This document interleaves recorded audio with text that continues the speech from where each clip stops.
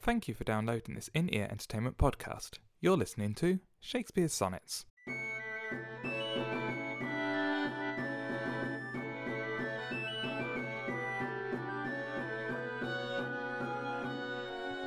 Sonnet 99. The forward violet thus did I chide, sweet thief, whence didst thou steal thy sweet that smells, if not from my love's breath? Thy purple pride, which on thy soft cheek for complexion dwells, in my love's veins thou hast too grossly dyed. The lily I condemned for thy hand, and buds of marjoram have stolen thy hair. The roses fearful on thorns did stand, one blushing shame, another white despair. A third, nor red nor white, has stolen of both, and to this his robbery had annexed thy breath. But for this theft, in pride of all his growth, a vengeful canker eat him up to death. More flowers I noted, yet none could I see, but sweet or colour it had stolen from thee. That was Sonnet 99. I don't know why I read it in such a weird way. I apologise for that. I am Mark Chatterley, and you're listening to Shakespeare Sonnets, and I am joined by a very camp-looking... Camp, yeah, you... Thierry Hillis. The placement of your hand was quite kind of camp. Yeah, that's the clicking. Yes, your black mama clicking.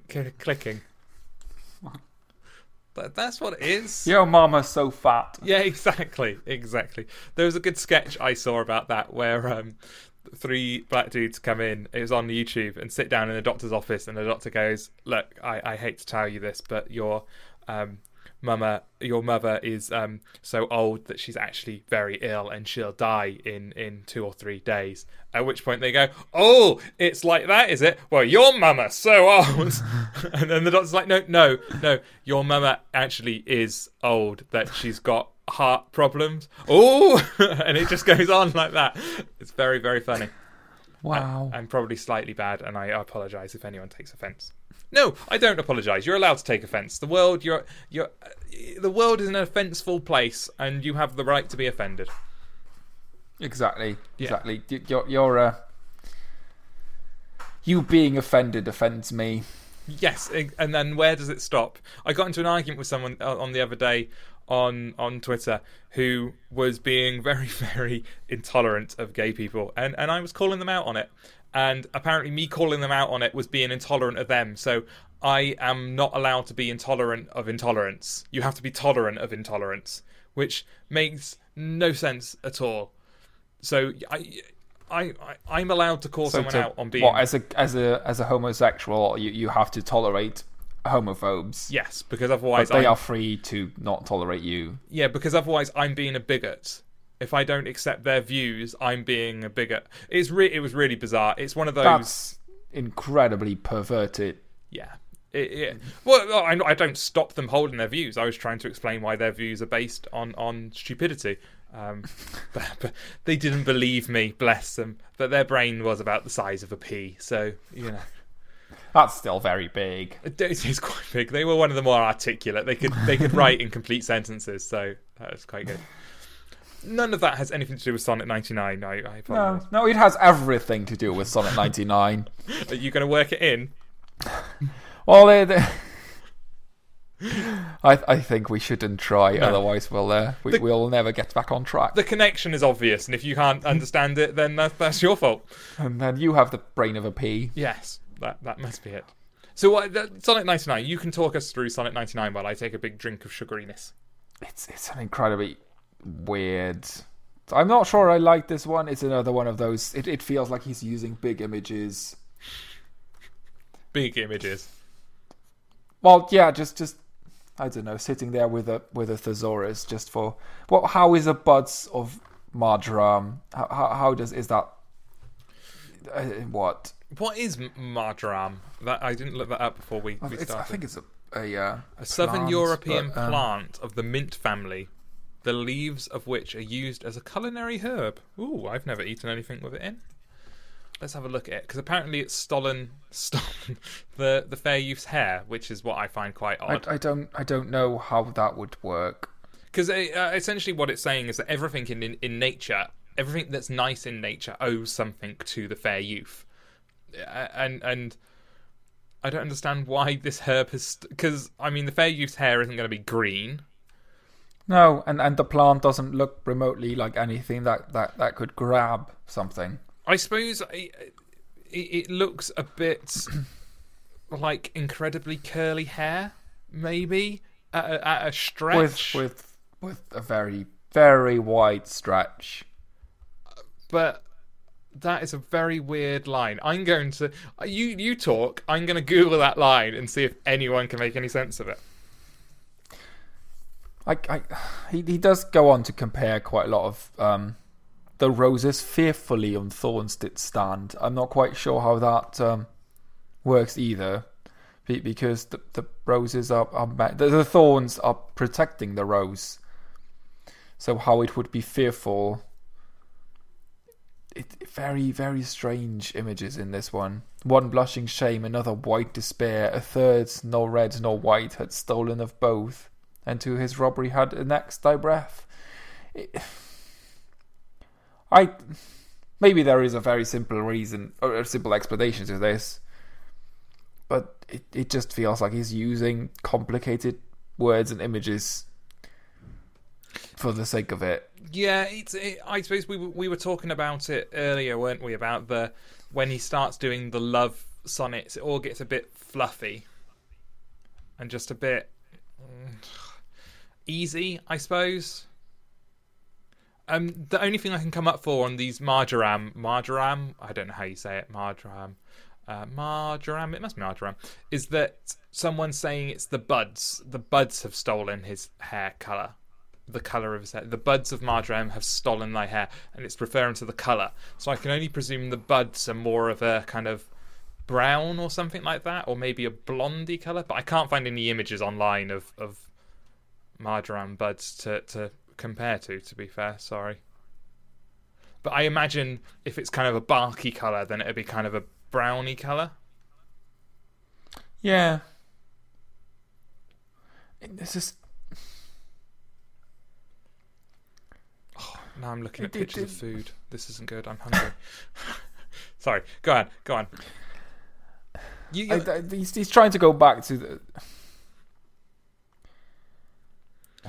It's kind of like him reaching back to those old you imbue your beauty into everything kind of sonnets. But even he gives up at the end. Even at the end it goes, more flowers I noted, yet none could I see, but sweet of colour it has stolen from me. So basically at the end he goes, yeah, and all those other things I haven't mentioned that are nice, they've stolen things from you too. It's kind of a really half-hearted attempt at one of the earlier sonnets. And it's not even good up until that point. It doesn't have... Well, it has the words, but not the poetry of the early sonnets. Yeah, I think that's a fair way of explaining it. It feels like he's going through the motions, like painting by numbers. I don't know if you know that phrase. Have you ever seen a painting by numbers, Kit?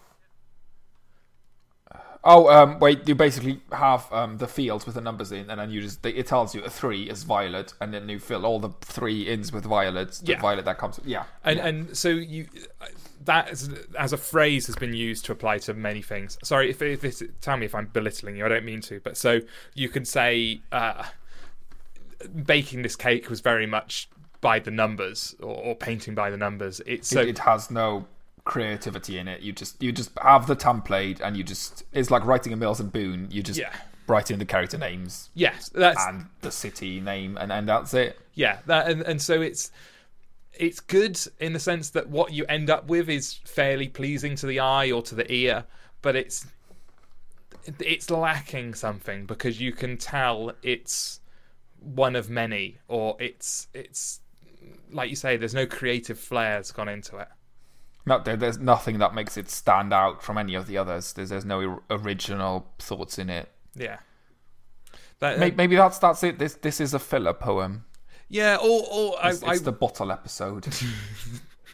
Bottle episodes are the ones where they use one set. Is that right, or is it the one? Yeah, they stick to one set and only use the main cast. See, I quite like bottle episodes. The ones I don't They like. they can be good. Sometimes the restrictions of a bottle episode are good, but sometimes it is so obviously that they just didn't want to wait. Although they had to have they usually air in before May in America, because May is the one when they calculate price for adverts, so they waste the big budgets on those episodes. Okay. Which means they have to save before those. They have to have quite a few cheap ones before they get to those where they use all the CGI and the special guest stars kind of thing.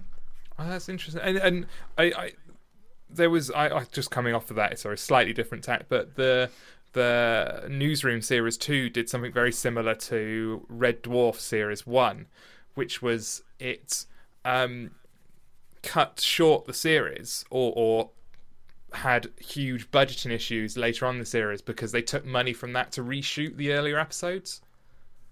So the Newsroom Series 2 reshot a lot of portions of the first and second and third episodes, I think, and in doing so took money away from the last couple of episodes. I didn't know that. See, I found out. It's very interesting. But it's quite interesting that you can write even, I suppose, because in a wider sense, INI is about writing and audio, but the process from writer to production is so complex that what the writer can put on a script isn't necessarily what happens in the end and gets changed away. It gets changed, and so many other people have input into it along the way. I think there are some people who think being a writer is like controlling everything, and it's not like that at all. And you have to be, and I think the good writers are either people like Dan Harmon, who literally insists everything's done his way, but he can only do that because he's built up that level of cachet to be able to do that, or you're quite willing to go, this is the script, do with it as you will, and just let go of it. But that's what Aaron Sorkin does as well, though. Yes. If his script if a character in his script says it is not, he will not allow the actor to say it isn't. Yeah. That down to that level of perfection. That is what the script says. There's no, the actor does not put anything other in there. But that's quite rare. That's the rarer side of that writing. is very rare.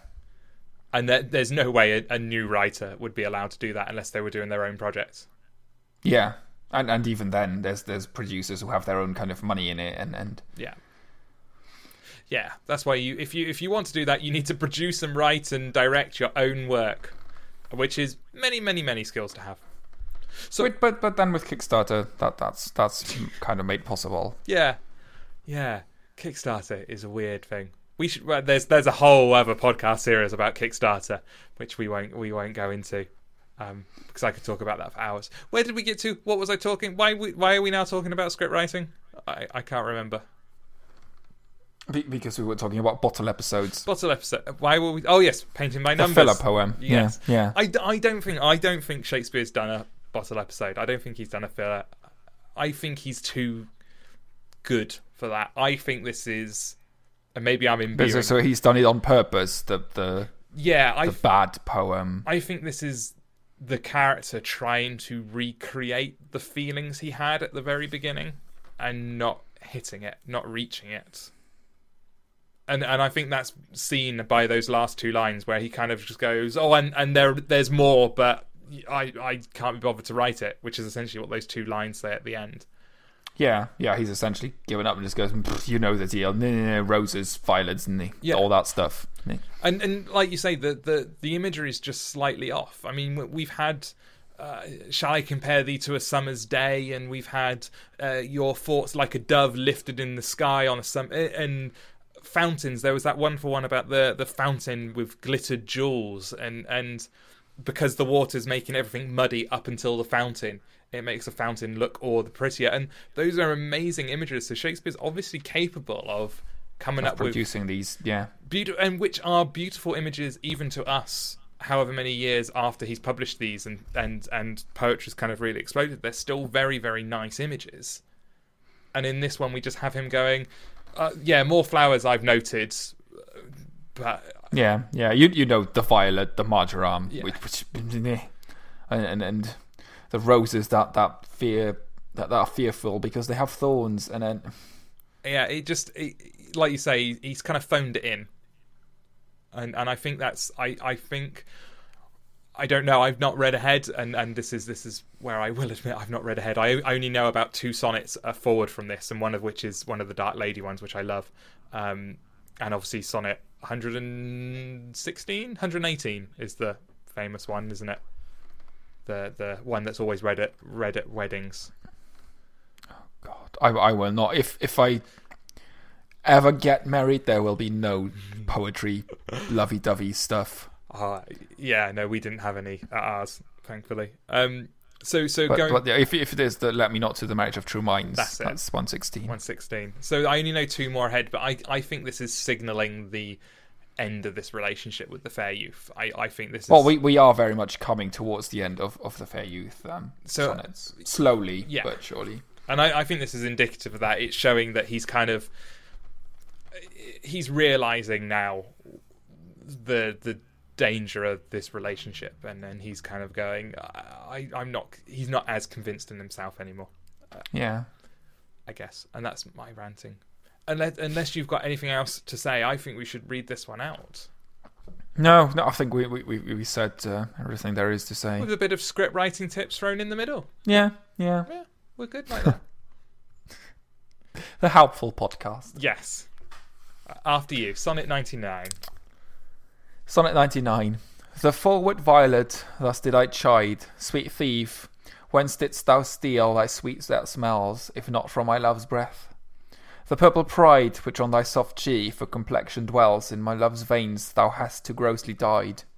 The lily I condemned for thy hand, and spots of marjoram had stolen thy hair, the roses fearfully on thorns did stand.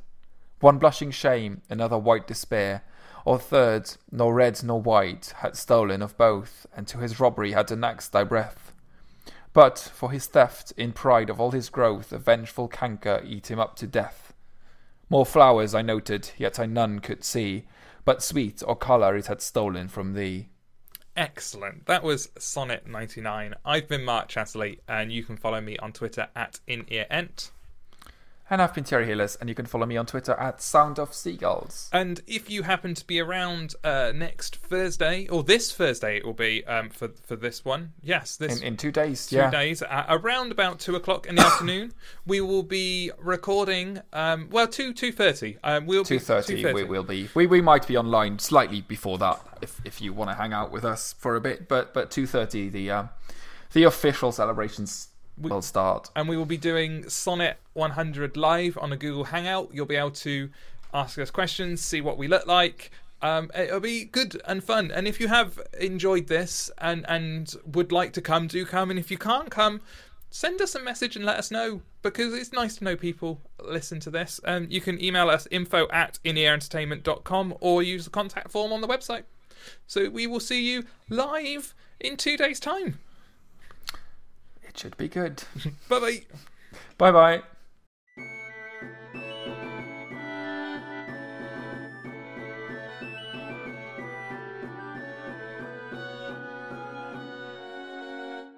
You've been listening to Shakespeare Sonnets with Mark Chatterley and Thierry Hillis. This has been an In-Ear Entertainment podcast. To listen to other podcasts or find out more about In-Ear Entertainment, go to www.inearentertainment.com.